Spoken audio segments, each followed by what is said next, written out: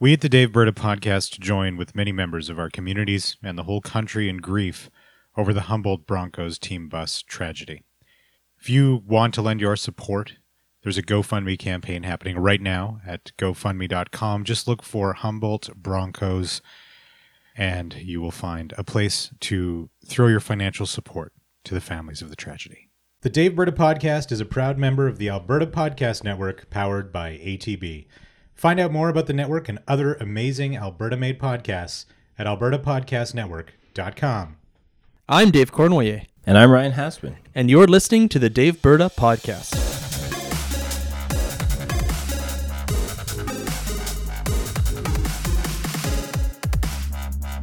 We're also joined by our producer, Adam Rosenhart. We're recording this episode on April 8th, 2018, and we've got a great show for you. This is a special episode. Ryan and I had an opportunity to sit down for exclusive interviews with Alberta Premier Rachel Notley and UCP leader Jason Kenney. So you will hear their answers to some questions, and then we're going to discuss what we heard. So, we'll jump right into it. First up, on April the 4th, we sat down with Rachel Notley in her office.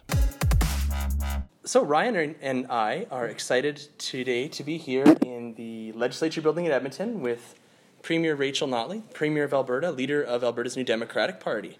Thank you for making some time for us today, Premier. It's lovely to be able to chat with you both. Where do you think the battleground is for the next election? Mm-hmm. Well, you know, I actually think at the end of the day, it's sort of around the kitchen tables of almost every Albertan. We've been through an unprecedented challenge economically in the province, a recession arguably that by some indicators is the largest in a couple of generations, if not more, and we lost over 100,000 jobs right after we got elected as a result of the drop in the price of oil. And so what we've been focused on, of course, is contributing to and stimulating an economic recovery in Alberta. But even as we're seeing, 90,000 jobs created last year, we're leading the country in economic growth, we're doing all those things. What we know for sure is not happening yet is that every household is feeling that recovery. And so this time, we want to build a recovery that not only lasts, but is felt in all households. And so, as far as I'm concerned, the battleground, as it were, aligns quite nicely with what I think our job is anyway, which is to make sure that all Albertans actually feel the recovery, feel a sense of optimism, and feel a sense of security arising from improved economic circumstances in the province. On March the 20th, we sat down with Jason Kenney in his office. So Ryan and I are thrilled today to be here in the Federal Building in Edmonton with Jason Kenney, leader of the official opposition and leader of the United Conservative Party. So thank you for taking some time to meet with us today, Mr. Kenney. Welcome. Good to see you guys. But we're in the Federal Building, but not the Sky Palace. Yeah. Clear. Yes, that would be nice, but that's not where we are. And it's not part of the tour either. So I've never seen it. So we have a few questions we'd like to pose to you that we believe the listeners of the Dave Berta podcast might find interesting. So the first one, I'll lead off. Where do you think the battleground is for the next election? Edmonton. If you look at every poll that's been published since the last several months, the United Conservative Party has a huge lead outside the two big cities and a big lead in Calgary. I think we demonstrated that's for real in the Calgary-Lougheed by-election. And the only place where there's a race right now, a serious race, is in Edmonton. Now, that's not to take anything for granted.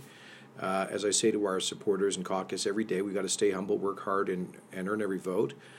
So things absolutely could change.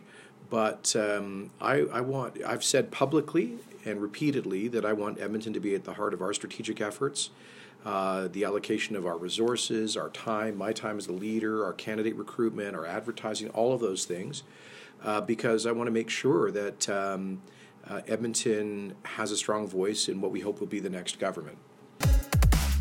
So, Dave, what was it like to meet Jason Kenney in person? Dangerously charming, I think, is the appropriate and accurate way to describe it. Jason Kenney is a professional politician in all the ways that you can imagine, and he made you feel good when made me feel good when we went and met with him, and in all the ways that a kind of professional politician would. He was engaging, he was interesting. we weren't there to fight with him, so he was pretty welcoming, and he I thought he was actually a fairly good sport in the interview. When you meet these leaders that you see on TV or you hear about, it is always interesting to see them as people as well. Just little things like how they hold themselves in their thinking or they're thinking about their answer. I really enjoyed the opportunity to sit down with both of them. I had met Rachel Notley before. Had you met Jason before? I had met Jason Kenney once before I went to the Manning Center conference in Ottawa about 5 years ago. Of course you did. Yeah, as Albertans do. And I met him briefly at a reception, one of the big receptions they had, and he was working the room, and I talked with him for about 5 seconds, and I told him I was from Alberta, and he said, "Oh, that's interesting," and then kind of moved on. So this is my first time meeting him as leader of the official opposition in Alberta. So what was your take on their approach to this first question? So I don't know if we explained this, but we told both of their offices what the questions would be, and we weren't trying to do any sort of gotcha moment or anything like that, but we wanted to hear what their take would be. So what did you think about their responses to the same first question? Well, I thought Rachel Notley's was quite interesting. It was a very Jack Layton response about the kitchen table, the battleground being around the kitchen tables of Albertans. It did feel like, I think Jack Layton might have actually used those very similar words. We're gathered around a kitchen table right now. We are, kitchen dining room table. We're like real Albertans. Yeah. But I think it goes to show the difference between the two of them, where they're coming from. I mean, Notley is the Premier of Alberta, and her focus is on governing right now. And Jason Kenney is the leader of the opposition. He's building a party, and his focus is a lot more on the politics. So we've heard him talk about the polls. So I think that's kind of one of the key differences, and I think was an interesting difference. Is someone who's involved in the governance versus someone who's more involved in just the political side of it and the party building side, which we'll talk about in a little bit.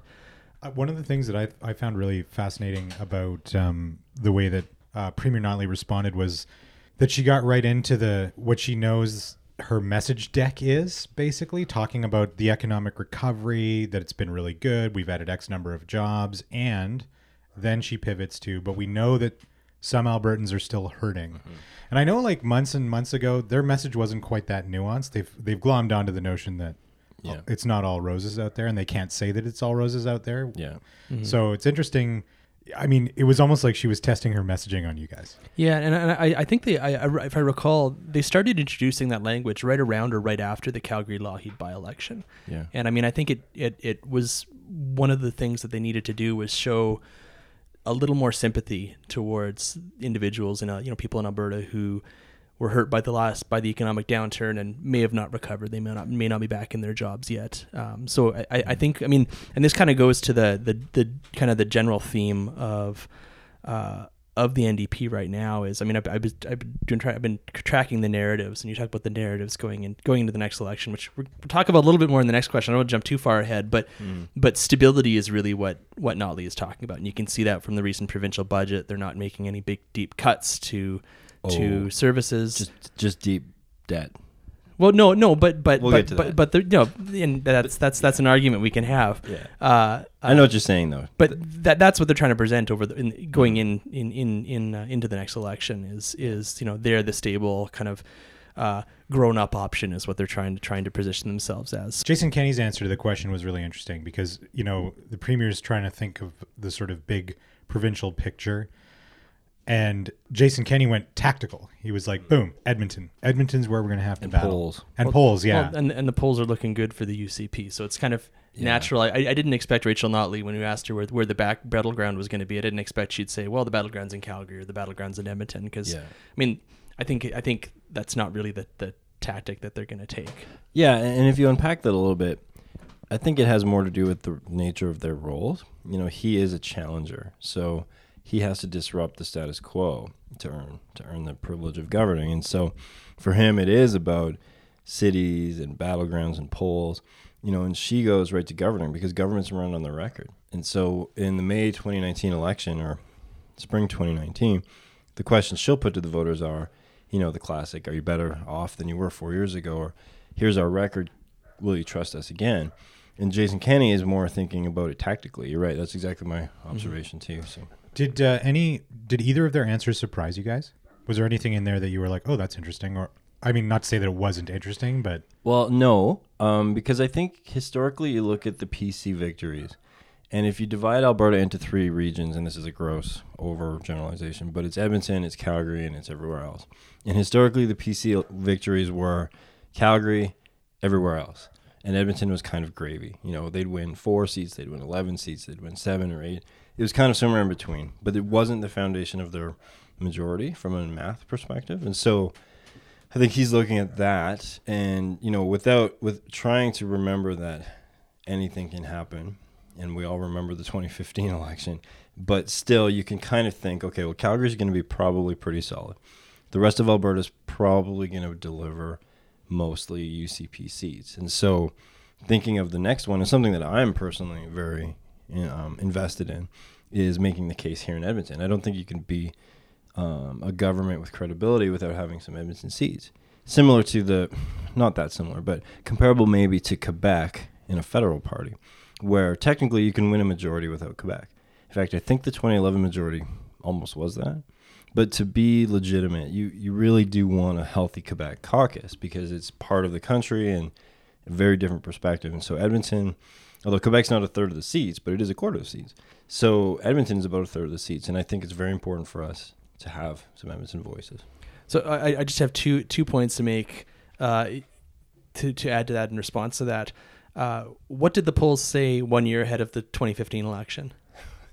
Probably mega majority PC. No, the poll, I can't remember who. It was an April 2014 poll. I just pulled this off. I think it might have been an Insights West poll. It had the Wild Rose Party at 50%. Yeah. The PCs at 21% support, and the NDP at 16%. And I think the Liberals were at like 5%. See, I'm so committed to unity that I've forgotten about the Wild Rose and PC split. I would look at that more and say, really what that was saying was like 60% conservative. So, but you're right. Wild Rose, I think, led most of the time they existed. Yeah, they did quite well when they were outside of elections. Once they started to get into the elections, then because they're the perfect place to park your theoretical vote in between. Yeah, a conservative province is dissatisfied with its conservative government, and there's a conservative party on the ballot, so it's a great place. But as I know, and many others know, when it was time to get down to the ballot box, it didn't quite translate. Mm-hmm. And I think going back to Kenny's comment and Notley's comments, looking at the polls, I mean, right now, I was looking at the polls from Calgary, which a year or two ago we were talking about Calgary as the battleground for the next election. Now it looks like the UCP is quite far ahead, and actually the NDP, if I recall correctly, are actually sitting at about a very similar amount of support that they had in the last election in Calgary. They're sitting around 35% in Calgary, which is around what they got in the last election. But against one opponent. But again, well, yeah, and so the NDP theoretically, I mean, could get the same amount of votes as they did in Calgary in 2019 as they did in 2015, but not do as well. And I think this goes to the challenge that the NDP faces is they have to put the UCP on. They have to be able to put the UCP on the defensive somewhere. Yeah. And best defense is good offense. Yeah. Right? So it's not good enough for the only battleground in the province to be in Edmonton, because that's not great for the NDP. So the NDP need to find a way to put the UCP on the defensive in areas like Lethbridge, maybe Red Deer, Calgary for sure. But Calgary, they have to find a way to turn things around in Calgary before the next election. And I think that's what we're hearing with Notley's narrative around, there's a big economic challenge. We dealt with the recession. There were lots of job losses, and they're focused on stimulating the economy. But not everybody has felt that recovery yet. I think that's part of their message. But they have to find a way to translate that into support in the polls, to support in the next election. And I don't think it's impossible, but it's definitely a big challenge. And I think that one of the things that Notley has to do, and we'll talk a little bit more about this, but I've been saying this for months, is I really think that she needs to get out there more. I think that Rachel Notley is is the NDP's greatest asset. I think she's great. And she's so good meeting with people, and she's so good on the ground and at events. But I don't think I don't get the impression that they use her fully, and I'm not sure whether that's her advisors or whether that's something with her, or whether it's just the busy schedule of governing. But 12 months out to the next election, I think that Albertans need to be reminded of why they voted for the NDP, and a lot of people voted for the NDP in 2015 because of Rachel Notley. Absolutely. So for our next question, we asked them, what are the next 12 months going to be about? And here's the tape.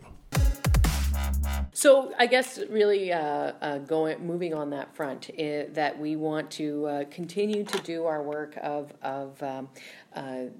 diversifying the economy, and through that I mean diversifying our markets within our current energy industry, diversifying our energy industry in terms of adding value, and also changing the way we do energy, so not just non-renewable but also renewable, and then also diversifying within our economy as a whole, so we develop more sectors and build more sectors throughout the economy.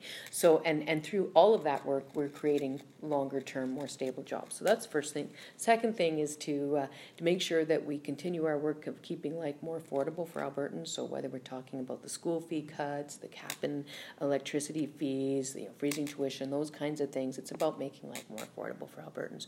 The third thing, of course, is continuing to support those fundamental services that Albertans rely on: education, healthcare, justice system, those things that Albertans need to be able to do the work that they will do leading us out of this recession.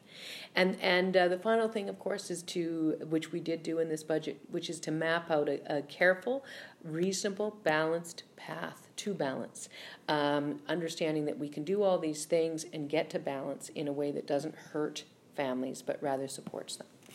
So that's the work that we've laid out, the path we've laid out, and the work that I'm going to do over the course of the next year. Over the next 12 months, what are the next 12 months going to be for you about as leader about? Well, first I would break it down. I would say really this year is a lot about solidifying the foundations of this new party, and then 2019 is all about the election preparedness, and the campaign itself. So we have our founding convention coming up in the first weekend of May, where our members will have an opportunity to debate and assemble our first policy declaration. I'll give you guys a scoop that no one else knows about, that we have a serious problem, although a good one, in our policy process. We got over 1,300 policy resolutions. So we're trying to figure out how to compress those in to a manageable number without losing any grassroots direction. And so there's going to be a bit of a vetting process with a survey to members, regional conferences, and then not everything will have time to debate on the convention floor. But coming out of that, in early May, we'll have our initial policy declaration and our Constitution, our governance rules as a party, and our first elected executive. And then we'll go into two things for the latter half of 2018. One will be candidate recruitment and nominations. We'll be spreading those out, hopefully from June through Christmas. There might be a handful that get kicked into the early part of 2019, but we hope to have the vast majority of our team in place by the end of this year. So plus, we've got to build 87 constituency associations, and then we have to rebuild them on the new boundaries, and then we have to train our local campaign teams. We have to raise millions of dollars. So this, there were a lot of people who were skeptical about the unity thing. One of the reasons was they said there was not enough time. And I always thought there was enough time, but just enough. We're operating under very tight timelines to be prepared for an election that starts basically a year from now. Then, of course, we'll roll fully into the election preparedness mode in 2019. We're going to take a quick break to tell you about our sponsor this week, HEB Financial. All right, full disclosure, I work there, but I'm wondering if you guys have any friends who are artists. As a matter of fact, I do. I started a new position a couple weeks ago, and one of my colleagues is in a band. Well, we just did something really awesome. We opened a special branch for arts and culture in the same building that CKUA lives in, just in downtown Edmonton. And it's a specialized branch to serve the unique needs of artists and creators. Because as you might imagine, if you, write plays or paint stuff, you have no money. Yeah, and the way you get income is weird. Well, no, that's fair. I mean, it's true. A lot of these people, they get little bits of income from all these different streams. And financial institutions aren't really set up to understand their unique needs. So we're changing all that at the Branch for Arts and Culture. And it's also got a really cool like coffee shop vibe. If you guys haven't been down there, you should go check it out. This is where CKUA was? Is in the right Alberta on Hotel. Oh, okay. Cool. Yeah. Can you get a coffee while you're there? I think you can. Yeah, I think they might have one of those one-shot coffee machines. That Will you be there? Edge. If you guys want to meet me there and hang out, maybe we could record a pod there. It'd be really have fun. a coffee. And have a coffee. Sounds good. Yeah. So if you're interested in learning more about the ATB Branch for Arts and Culture, visit atb.com/thebranch, and maybe I'll see you there. Okay. Well, the first observation I have about what Jason Kenney said is that I think we do forget what a massive undertaking it was to unite these parties. And he's right, both from a political lens and even a legal, financial lens. Some of the obstacles include things like, 87 ridings, but really, with new boundaries and two parties coming into one, it's much more than 87. There's bank accounts to worry about. Politically, there's the whole tension between the old PCs and the old Wild Rose. And in each of 87 ridings, that story is a little bit different. So in some, it's not a big deal. I sit on one provincial CA board, and it really hasn't been a big deal. But, with some of them, it has. These are the people that they went to war with the last couple times, and now they're expected to work together. Sometimes the PC candidate and the Wild Rose candidate, one defeated the other, and now they have to decide who gets to run next time. Like, this is a big deal. And so Jason's point that the rest of 2018 is going to be taken up by party building, I think that is an advantage to the government because they're going to be able to just govern while this is happening. But don't you think that kind of activity is also an opportunity for the UCP to sort of recharge its base and really put the United into United Conservative Party? Absolutely. And look at the membership list. I mean, the NDP have never had an overly active body of CAs. Certainly not if you look at all 87. And as I've talked about before on our show, the Wild Rose membership list is huge, and it's current. The financials, we saw a financial report, and I'm sure Dave was going to get to it later, where the two parties have kind of comparable results, except small print, one of them started in August. And so, yeah, it's a great opportunity for revitalizing the party, but it does keep Jason Kenney and his team busy right now for this summer. And the government doesn't have to do a lot of that. Yeah. They do have to do some. They have to nominate 87 candidates. Yeah, I mean, it is a short period, that's for sure, to start to build a new party, and it's a big task to start a new party. But let's not mistake the UCP for the underdogs in Alberta politics. The UCP has the support of what are you suggesting, the old Dave? Wild Rose Party. It has the support of the old PC Party, at least those who haven't gone over to the Alberta Party. So most of the former PC infrastructure. 49 of them. Yeah. Yeah, and it also has the support of the Conservative Party of Canada. So hold on. These are not like the underdogs. This is not like just little old UCP, Dave. We haven't accomplished anything yet. We've won one seat. $2 million in like 4 months. I mean, our electoral record is 1 for 1. One time it's been on the ballot. You're batting 1,000, man. We should quit while we're ahead.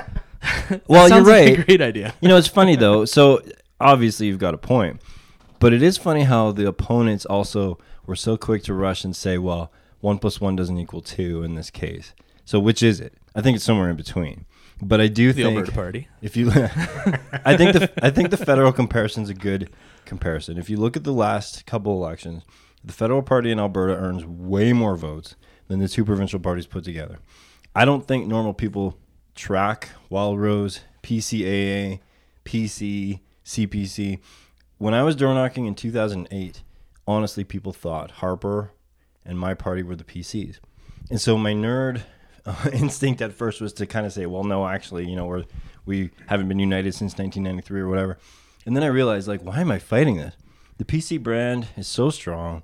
Conservative equals PC. Let's all move on. So when you were door knocking, you were like, hi, I'm Ryan, the devil you know. Well, it was amazing. And part of when I was door knocking was right at the end of Stelmach.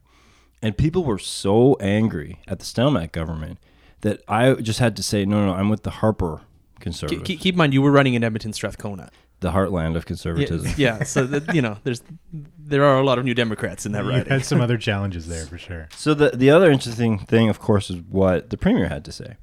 And as with question 1, while Jason talked tactics, she spoke of governing. And so there's a couple highlights. I'll just run us through them. The first point she made was about diversifying the economy. The second one she called keeping life affordable for Albertans. The third was supporting the fundamental services. She listed healthcare, education, and justice. And then the fourth one, which gave me a rash, was our careful plan back to balance. Well, it was a little more complicated than that. It was a series of she was describing a series of steps. She was mapping out a path back to balance, which means they don't even know where the path is yet. But it's a careful, responsible, balanced path to balance. And again, balancing maybe one day having things in balance. I again though, like these feel like the pillars of their campaign. Mm-hmm. Like these are the things they're going to run on. Absolutely. And what they've been able to accomplish within each of those categories for sure. And what it also does, I mean, it provides a narrative for their campaign going into the next election, but it also also provides them with a contrast, what they hope to be a contrast to the UCP. So if I'm sitting in the NDP war room going into the next election, I want to create a narrative that says we're going to do these things and the UCP is going to do the absolute opposite. So the UCP is not going to create more longer-term stable jobs. They're not going to make life more affordable to Albertans. Instead, they're going to jack up school fees. They're going to jack up tuition. They're going to blow up hospitals, close schools, lay off nurses and teachers. Give wedgies to everybody. They're going to slash. They're going to balance the budget, but they're going to do it on the backs of Albertans, and they're going to do it on the backs of the people who make life good, the quality of life good for Albertans. And we'll go down to the SPCA and slap the puppies. Well, we'll see what comes out of the UCP policy convention. Jason Kenney's puppy slapping policy sounds horrifying and also hilarious. That'd be a great attack ad. So we know that math is hard, but I was running a couple numbers here.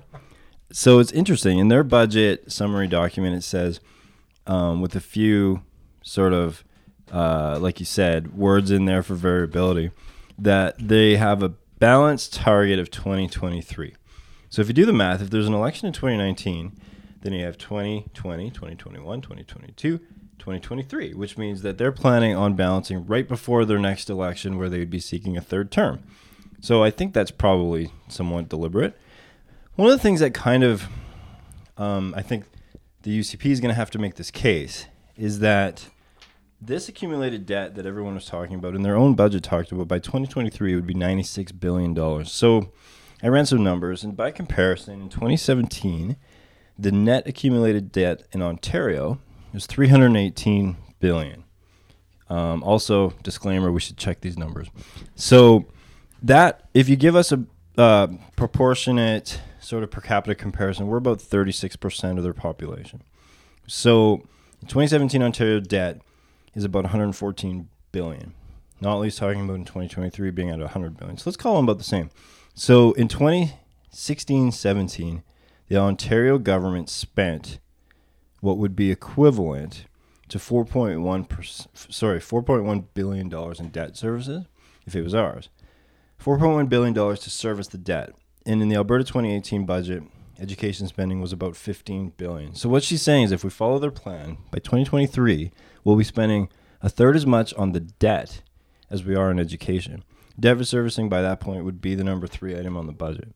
So it's not ideological. I think Paul Martin was the one to say, math is not ideological. The arithmetic will overwhelm you if you don't get a hold of it. So what I think is alarming is it's not just a political principle to get to balanced deficit. It's math. And I don't know how Alberta will ever dig itself out of that hole if we actually followed their plan. Well, is this all things being equal? Like no introduction of like a provincial sales tax, for example? Their own budget 2018. This is using their own budget 2018 forecast. So they're planning on a 2.1% per annual growth. They're hoping the pipeline will be fruitful. Well, and they're really doing what every Alberta government has done since the dawn of time, is hope and pray that the price of oil goes back up. Well, and the one Redford budget, I forget which year, basically banked on like $104 barrel, which even at the time, everybody was saying that's crazy. Yeah, and I think if I might be mistaken, but I believe the price of oil projection in this budget was $54, which is actually, from what I understand, is actually seen as fairly conservative. But I think that the challenge. I mean, I was disappointed that Joe Ceci didn't appear to have a good answer to this question. Which they had to know was coming. Which they had to know exactly. They had to know this was coming, and I think that this question, the question of the $96 billion in debt by 2023, I think that makes a lot of. I think there's that number alone makes a lot of Albertans uneasy, and probably makes a lot of New Democrats uneasy as well. Yeah. So it's kind of shocking to me that they didn't seem to have a good response or didn't see that question coming. I mean, so then that became the news story, and they lost control of the message on budget day, which I thought was I just felt it was pretty disappointing. They didn't see that coming. The Premier articulates some of this concern well about being careful, keeping life affordable, supporting fundamental services, not slashing and burning. She refers to the 90s decline years. And so that is true, and that's, that it's important not to do that and for Albertans to not feel slash and burn. On the other hand, you've got at the other side this disaster that's coming in slow motion. And so I think the challenge maybe is to convince the voters one is worse than the other. So the UCP government is able to say, look, for $4 billion in debt servicing, you could pay for a lot of all this stuff. The NDP government, or I guess the NDP campaign, is going to say, yeah, but in the meantime, we need these services. And so we all live through the decline years. We all have that for good or bad. And so it's going to be a really, truly, this might actually be the mythical campaign about ideas. Now, probably not, but it could be about the best way to deal with this. Do you rush to balance and take some drastic steps, or do you hope that the budget will balance itself, and in the meantime, keep services high? Well, I think that's the challenge facing the Alberta government. In Alberta, I mean, we're the economy is starting to recover, jobs are being created, but the government still has a huge revenue hole, and a lot of that hole was created when the price of oil dropped, and the price of oil hasn't really recovered to the levels that it was before. So I think when Jim Prentice was premier, there was a $10 billion hole in the budget in terms of revenue that they had previously had. Because we have a very young population, we have a growing population in Alberta. Albertans there's demand for public services like healthcare, like education. Education's huge. The number of schools that are being built right now and that are going to have to be built, because there's so many young kids living in Alberta and being born.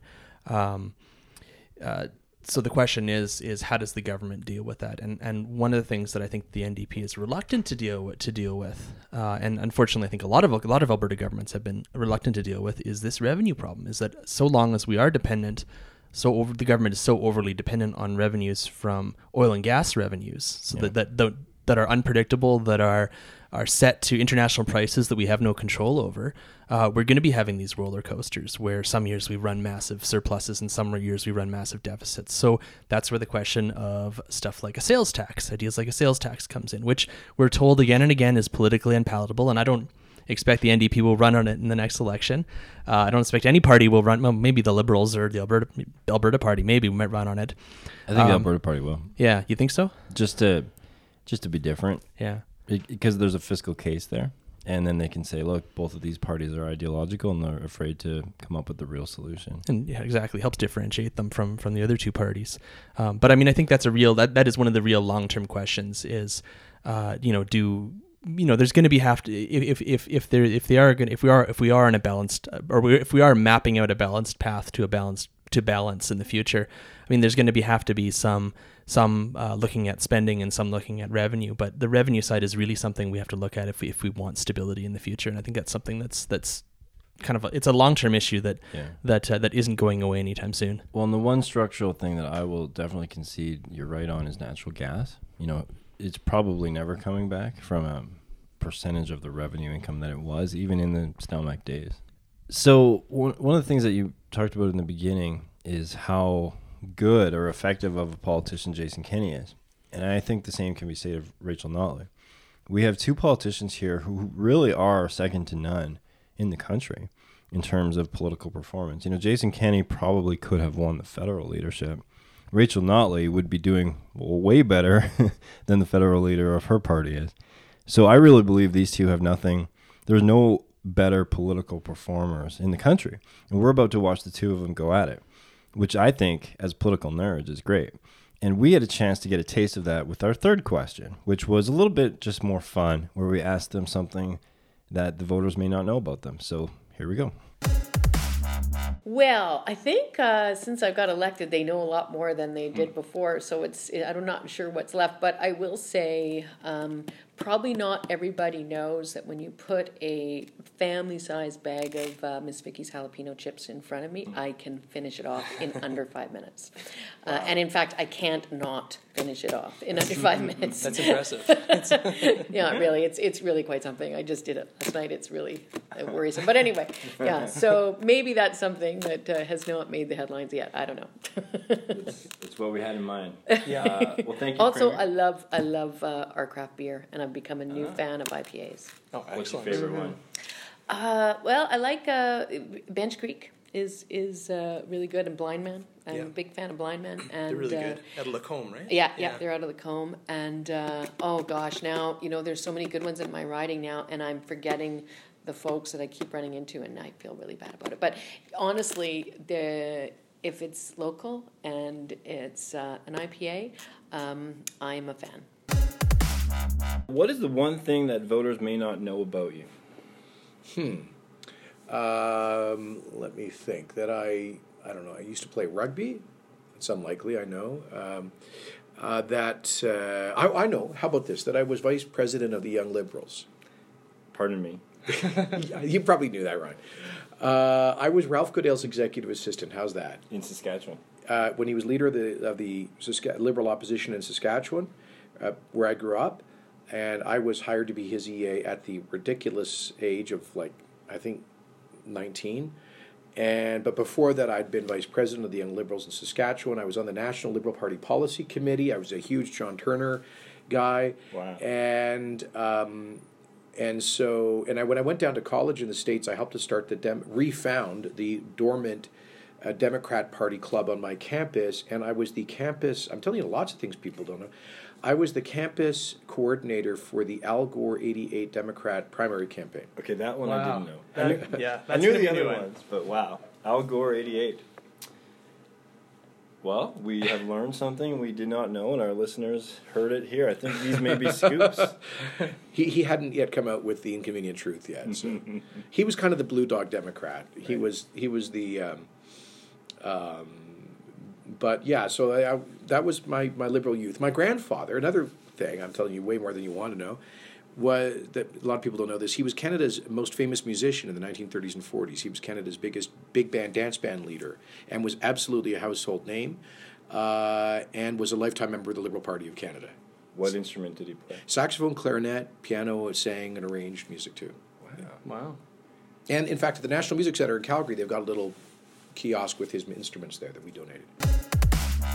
So a couple things just to start. One, I would love to watch the Premier hoover up a bag of Miss Vicky's jalapeno chips. I wonder if she would do it as a fundraiser or something. I mean, she's very small. Yeah. Like us three maybe taking down a bag of chips is one thing, but I don't know if I believe her on this one. The other thing I loved about that whole response was, first of all, from both of them, you just get really interesting, genuine little factoids and stories, but again, Rachel Notley, the consummate politician, goes right back on message talking about craft brewing. Yeah, she catches herself.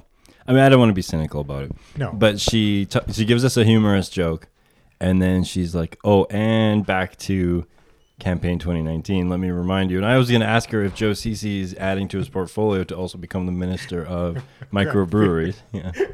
Yeah, I've been to a few festivals that the Premier has also been at, and it's...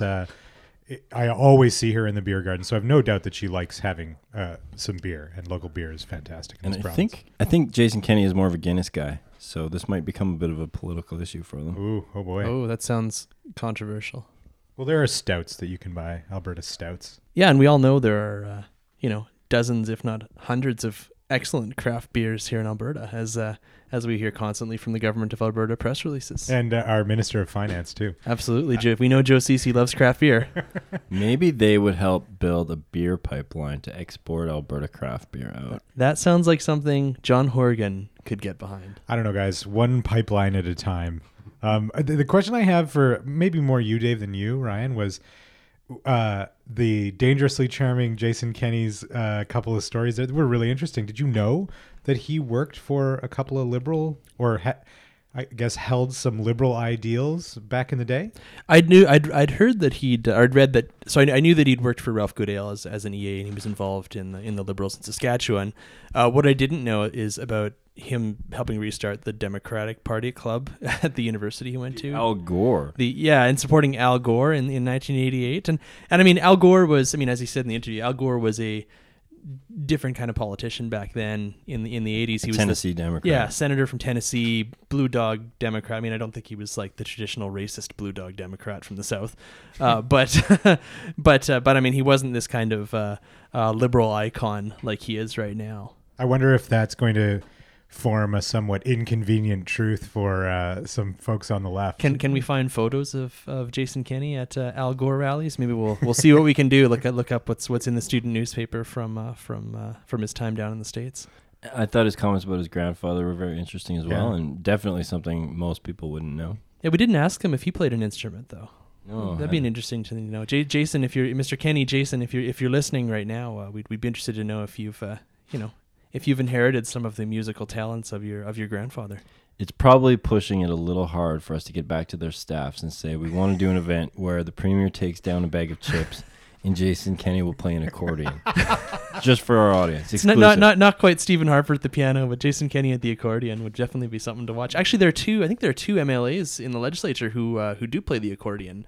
Richard Starkey and Marlon Schmidt. Why do you know that? So they could be the accordion caucus. The trifecta. The federal conservative caucus used to have a men's quartet. Really? Mm-hmm. Wow. Indeed. Interesting. Well, I found it very interesting, and again, these are two political titans that are about to go at it. We've already seen a little bit of it in the question periods, but I truly am looking forward to the next 12 months and the campaign at the end. I think Albertans are going to be really tuned in. This is going to be, I don't know if it's a high turnout election or not, but it's going to be a high engagement election, and it's going to be a blast to cover it. Absolutely. There's, like you said, we have two incredibly interesting, very politically engaged and passionate leaders of the two political parties who are going to present two very different political paths for the province of Alberta. And I think that, it'll be interesting to watch them engage over the next 12 months and going into the next election, and watch Albertans also engage in the election. Well, that's it for this episode. Thanks so much for tuning in. We'd like to thank our producer, Adam Rosenhart, for helping us to put this episode together. And a huge thanks to the Alberta Podcast Network, powered by ATB. We're a member now, and we stand with many other Alberta-made podcasts. Speaking of which, Adam, I understand that we are now approaching the last couple episodes of the Expats. Yeah, so I'm going to do like a couple of wrap-up episodes. One of them is going to be kind of a recap, I guess. I'm going to do that. I'm going to go pick a few of my favorite interviews and do an episode of those. And then I think the very last episode, I will be interviewing the first woman I interviewed in the first episode, who's still living in Dubai. Is this like Q in... Yes. What's the first episode called? Encounter at Farpoint. Yeah, and then This Is All Good Things will be the last episode. So we just lost a third of our audience. Or maybe not. Or maybe not. Well, I can say as a longtime listener of and a dedicated listener of the Expats, I have I've really enjoyed listening to all your interviews over the past couple of years, Adam. And I've even at one point felt like maybe I should move overseas and become an expat so that I could be be a subject and get interviewed on your podcast. But unfortunately, fortunately, I've stayed in Edmonton this whole time. And then we started doing the show, so yeah, you don't have to do that anymore. And we're thrilled to have you here. Thanks, man. Visit the AlbertaPodcastNetwork.com for the Expats and all other Alberta Podcast Network shows. Also, we're doing a little contest. We want you guys, you listeners, guys and girls, everyone, to submit reviews for the show wherever you get your podcast. So if you leave us a rating and review Between now and March 31st, you'll be entered into a draw for fabulous prizes, which we're still in the process of sourcing, but I'm thinking maybe a family-sized bag of Miss Vicky's jalapeno cheddar chips will be part of the prize pack. Or a tour of the Sky Palace. Well, that's impossible to get. Oh, We shall see. we'll see what strings we can pull. In any case, for those of you who have already submitted reviews, we'll grandfather you in. You're entered into the contest. But here's the trick. If you have left a review, you need to email podcast@daveberta.ca with a screenshot of your review. Otherwise, we won't know who you are. Awesome.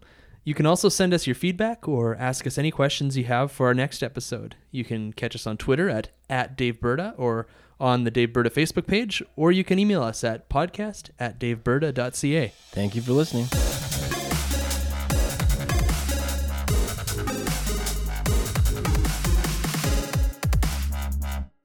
You call this Dave Berta? How come you don't get your equal Well, billing?